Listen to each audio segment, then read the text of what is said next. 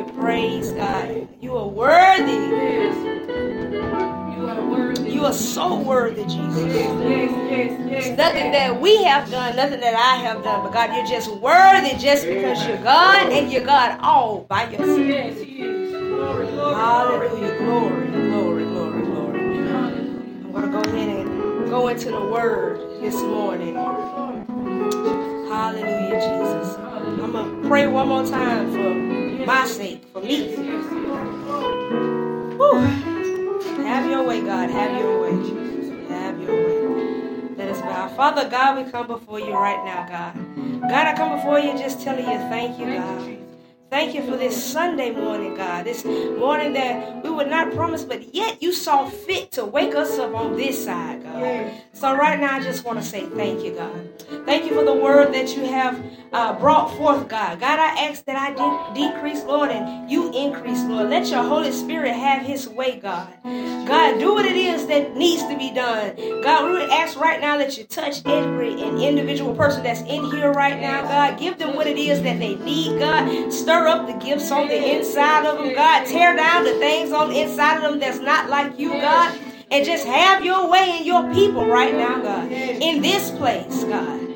We thank you, we honor you, we adore you. In your son, Jesus' name we pray. Amen. Amen. Amen. Amen. Amen. Amen. Give him a hand. Glory, glory, Hallelujah. glory. I'm going to, whew, Yes, Lord. I'm going to, we'll be coming out of the book of Matthew. Glory, glory. Matthew, the 8th chapter. Starting at verse 5. Starting at verse 5. And I'm going to ask you all to stand for the reading of God's word. And it reads thusly, it says, and I'm reading from the Amplified version of the Bible. It says, as Jesus went into Capernaum, a centurion came up to him, begging him for help, and saying, Lord, my servant is lying at home, paralyzed with intense and terrible tormenting pain. And Jesus said to him, I will come and heal him. But the centurion replied to him, Lord, I am not worthy to have you come under my roof, but only say the word and my servant will be healed. Verse 9 says, for I also am a man subject to authority of a higher rank, with soldiers subject to me. And I say to one, go, and he goes. And to another, come, and he comes. And to my slave, do this, and he does it. When Jesus heard this, he was amazed and said to those who were following him, I tell you truthfully, I have not found such a great faith at this with anyone in Israel. You may be seated.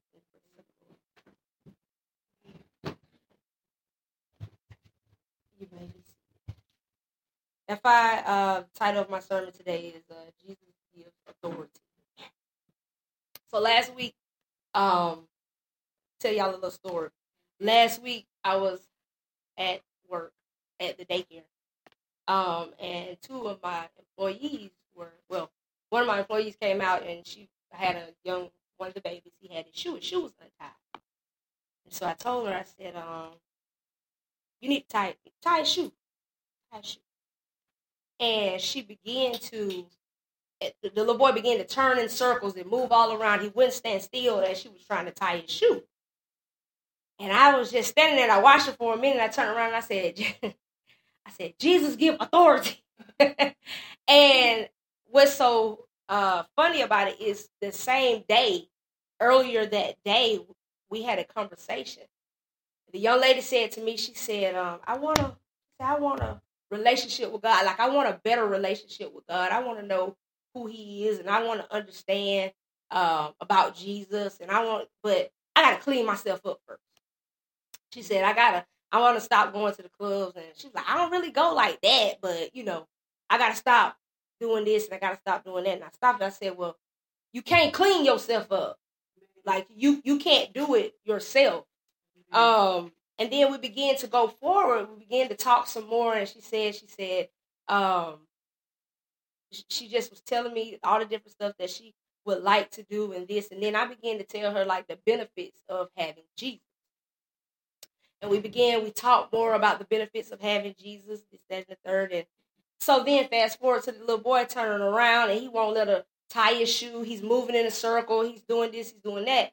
And I don't know what, I just said, Jesus give you authority. And I know in that instance, I could use that one situation as to kind of show how Jesus gives authority, but we're going to go through it in the word.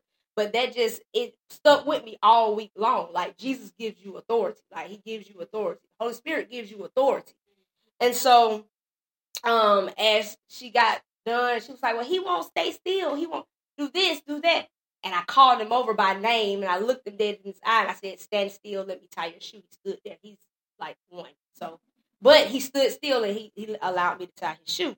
And I kind of pondered on that all week long. I just kept saying, like, God, you just let me haul off and yell at this girl, Jesus give authority. And she looking at me crazy like, what are you talking about? But that, like I said, that stuck with me all week long. And so as I began to demonstrate that to her, I also began to just think about other things that went along with that when it came to the word of God.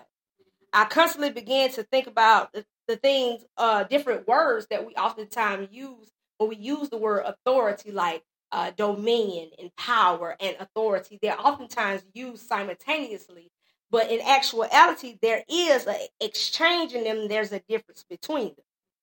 All right, so I began to look at the word dominion. As we look at the word dominion, dominion is simply rule over something or to have control over it. We know in Genesis, the first chapter, around the 26th and the 28th verse, the 28th verse, it says this, it says, and God blessed them, and God said to them, be fruitful and multiply, and to the earth, and be fruitful and multiply, and till the earth, and subdue it, and have dominion over the fish of the sea, and over the birds of the heavens, and over every living thing that moves on the earth. And I began to think about the word dominion. And dominion, you can have dominion over it, but still not have any authority or power. But you can have dominion over it. It's a lot of, for example, I deal with children. And there's a lot of parents who have children. And they have dominion, but they don't have any authority or power over them because they allow them to do all type of things. Don't cause them to follow instructions, not teaching them about obedience, but they do have dominion over them because they are their parents. Then I began to look at the word power. And it says that power is the ability to influence the behavior of others or the course of events. Power. We ask for power, but do we really know what power is? And I'm not talking about the power that we people possess in the land, but power that God's true power. I went to Ephesians 1:17 and 21, and it says, Paul was talking as he was praying. He said, I always pray that the God of our Lord Jesus Christ, the Father of glory, may grant you the spirit of wisdom and revelation that gives you a deep and personal and intimate insight into the true knowledge of him. For we know the Father through the Son. And I pray that the eyes of your heart, which is the center and the core of your soul, of your very being, may be enlightened, flooded with light by the Holy Spirit, so that you will know and cherish the hope, the divine guarantee, the confident expectation, to which he has called you, the riches of his glorious inheritance in saints, that's God's people, so that you will begin to know what the immeasurable, all right, the unlimited and the surpassing greatness of his active spiritual power. In other words, this power, it goes on to talk about the power that raised Jesus from the dead. This is the type of power that we possess as believers in Christ. This is the type of power that we have inside of us that's able to cause us to be over what it is that God has caused us to be over. This is the power, not just the power that he used to hang on the cross, but he raised him from the dead. And that same power you possess as well. So it goes on. And then I looked at the scripture. I looked at the word authority. Authority is the power to enforce obedience, to make decisions and enforce obedience.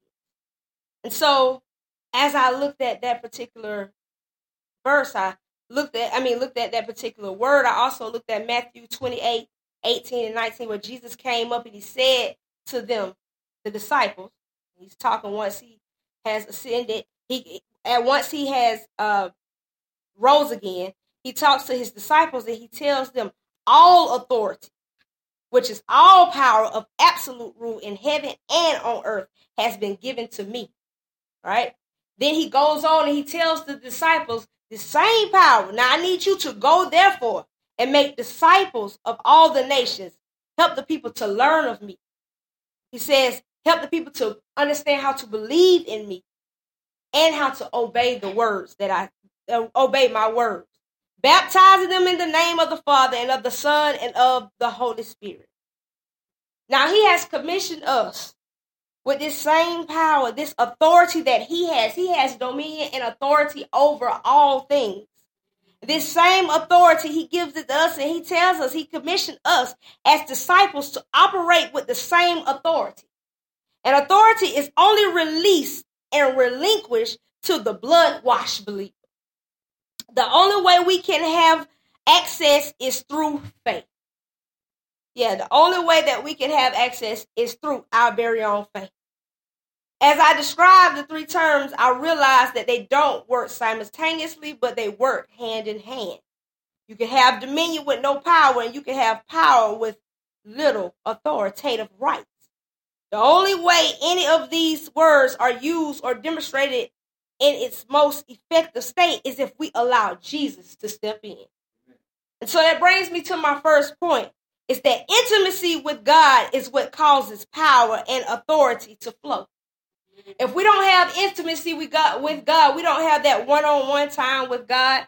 We can't come to church on Sunday and that be the only time we open our Bibles.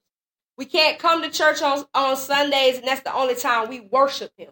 In order for us to operate with all authority that he has given us, we must have a one-on-one relationship with him. Yes, true enough, I could go to my brother and my sister and ask them to pray for me, but I better be able to do that for my very own self. Yes, true enough, I could go to my brother and sister and ask them to worship with me, but I better be able to step in his presence for my very own self. Because with that intimacy, that is where my power flows. That is where the authority flows from, is that closeness with him. A believer's lack of spiritual authority often originates from a lack of intimacy with the source of authority. You want authority, you got to go to the source of authority. And the Bible is a two-edged sword, so of course it came to me before it comes to you. We want to operate how God tells us to operate, but we don't want to do the spiritual disciplines that it takes to get to where it is that he needs us to be. And that, my brothers and sisters, is a problem. Spiritual intimacy is something that we have to take time out of our schedule to do. We have to prioritize it like we prioritize everything else. On Wednesday, I got sick and I had to end up going to the emergency room. And so I think I run. For those who don't know, I had 2 jobs. Notice I said had. I had 2 jobs. I was working at the daycare that my mother and myself owned, and then I was working for another company.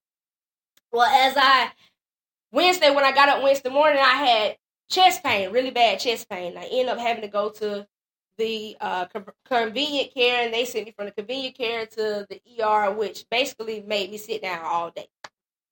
On Thursday, they said, hey, rest. You can't go back to work, just rest. As I was at home Thursday, I began to sit down, and I was in my office, and I literally vowed at night. I said, I'm not going to do anything work-related. I just want to sit, and I just really want to just spend time with God. I had been struggling. I told Pastor Johnson, I said, yeah, the Lord is telling me that I need to quit this job. Like, I got to quit this job because it's really what he want me to do. I can't do it with me holding on to this job. So I kept saying, I got to quit the job. But that was in my head, that was later on down the line. Well, as I was sitting at home, and I'm listening to music, and I'm reading my word, and I'm actually preparing this, or God is giving me this prior to them even asking me about ministering this Sunday, preaching this Sunday. And so I'm sitting there, and the Holy Spirit said, type up your 2-week note. I said, type my 2-week notice. I'm not ready yet. Like, I still got 2 more checks I want to get and put in my bank account before I type up my 2-week notice. So I began to type up my 2-week notice. And when I typed the 2-week notice up, I didn't finish it. And I was like, I'll finish that later, some other time, because it's not time for me to turn it in yet. I'm not about to turn it in yet. Well, that next morning when I woke up, only thing I just kept hearing, finish the 2-week notice. I got to work yesterday. Well, I got to work Friday, and I put my 2-week notice in. I sent it to my boss. And my boss told me, she said, if you feel like you don't want to work the 2 weeks out, in my head, I'm like, I'm going to work these 2 weeks out because I need this check again. So I'm going to work the 2 weeks out. And Spirit's like, no, you're not going to work it out. So when I responded back to her, instead of me responding what I was originally going to respond, my response was, I can't work 2 weeks out. And so I said that to say that within the last weeks or so, that time that I constantly spend with God, he's just been directing and showing me, guiding me in the direction that he needs me to go for his will and his glory. It's not for me. I've never really been the one who could not understand or did not trust God in the area of finances. So he was like, okay, why you want to start now? Of doubting me in this area. This is an area you've never doubted me in. I can have 20 cents in my pocket and I'm going to keep going because I feel like God's going to provide. And so that intimacy with God gives us the power to make those moves and do those things that we couldn't do outside of our flesh. And our flesh and our mind tells us to do those things that we feel like are impossible. But with the intimacy and the time that we spend with God and the Holy Spirit, he begins to direct and lead us and cause us to walk boldly in those areas that we know that we should have been walking boldly in. Yeah, so then this is why we are not effective in certain areas of our life. This is why we're not effective in certain ministry areas of our lives. When God wants us to do X, Y, and Z, but we can't do it because we're spending more time worried about what's going on outside of what his will says. So this brings me to my second point, which is faith is the word for action of exercising spiritual authority. So we look at Matthew 8:5. As Jesus went into Capernaum, a centurion came up to him, begging him for help and saying, Lord, my servant is lying at home, paralyzed with intense and terrible tormenting pain. Jesus said to him, I will come and heal him. But the centurion replied to him, Lord, I am not worthy to have you come under my roof, but only say the word and my servant will be healed. For I also am a man subject to authority of a higher rank, with soldiers subject to me. And I say to one, go, and he goes, and to another, come, and he comes, and to my slaves, do this, and he does it. When Jesus heard this, he was amazed, and he said to those who were following him, I tell you truthfully, I have not found such great faith as this with anyone in Israel. And usually when we read this scripture, we begin to, a lot of preachers preach from the faith, which is true. This scripture shows us faith. But something else was showed to me in this scripture, and it was the authority. The word authority stuck out to me because we have this centurion who he is a soldier who are over other soldiers. So in Roman, this is the Romans, and there's an army of 6,000 soldiers, but this one soldier is over 100 of those soldiers. All right, so we look at this, and he begins to tell Jesus about this other his servant who's at home paralyzed. Number one, he's a centurion soldier, which means that he's higher in rank, and he's over 100 soldiers, which could have easily caused him to be boastful and prideful and say that I have power. But this man is smart enough to know that he could submit to the God that's on the inside of Jesus Christ. Then he goes on, this is a Roman soldier. Jesus is a Jew. What business does he have talking to this Jew? But he knows that there's something so great on the inside of this Jew that he must go to this man because this man has all power and all authority in heaven and in earth. He had an authoritative role himself, but he was able to humble himself before God. A lot of times when we look at authority, it takes great strength to be in an authoritative role, but it takes more strength to be humble. He shows that he is humble in such way. Operating in your true God-given authority is really walking in humility. The scripture is about faith, which is the action word for spiritual authority. So we look at this centurion. He could have easily said, hey, they say that you're doing X, Y, Z, but he said he had to see it for himself. He believed in him so much that Jesus didn't even have to walk foot into where he was for things to get done. It was the authority that he recognized in Jesus, which is that same authority that he recognized in himself as a centurion soldier. Man, my third and final point is this: spiritual authority can be diminished by the presence of sin in the life of the believer. Yes, sin is what causes us to be weakened when it comes to our authority and the power that's on the inside of us. I can speak to nothing that I'm dibbling and dabbling in. I can't tell something to stop that I still want to hold on to. I cannot, there is no power, and no power will be exerted there because unfortunately the power isn't a friend of mine if I'm still dibbling and dabbling in sin, because my heart is still connected to that very thing that's trying to take me out. In other words, I'm dancing and holding hands with the devil, but I want to call down power from heaven. There's no way that power will be exerted because I still am holding on to the very thing that's trying to take me out. The presence of sin is not confessed. If the presence of sin, if not confessed, is often the root cause of a lack of power and spiritual authority in the life of the believer. Confessions release a hold over us, which then allows us to walk in the fullness of the godly power that has been given with all authority through Christ Jesus. James 5:16 tells us to confess our sins to each other and pray for each other so that we may be healed. The prayer of a righteous person is powerful and effective. No matter how much we say that we don't want to do X, Y, and Z, as long as we are living in it and we do not confess it with our mouths, we will continue to be bound down by it. Listen, we have authority. We have the right to cast down demons and call out some things. We are not bound to this world and the things of it. We just got to get tired enough of it. We have to get disgusted with the things of this world. And authority is not given to every man. It's given to the believer. So those who are walking around, they do not believe in Christ Jesus, that same authority, they do not have access to. So to close out, I want to let you know that we must also understand Satan has no authority. The cross is where Satan was defeated. When Jesus died on the cross, it seemed like Satan was victorious over him. But on the third day, Jesus rose from the grave. He got up with all the power in his hand.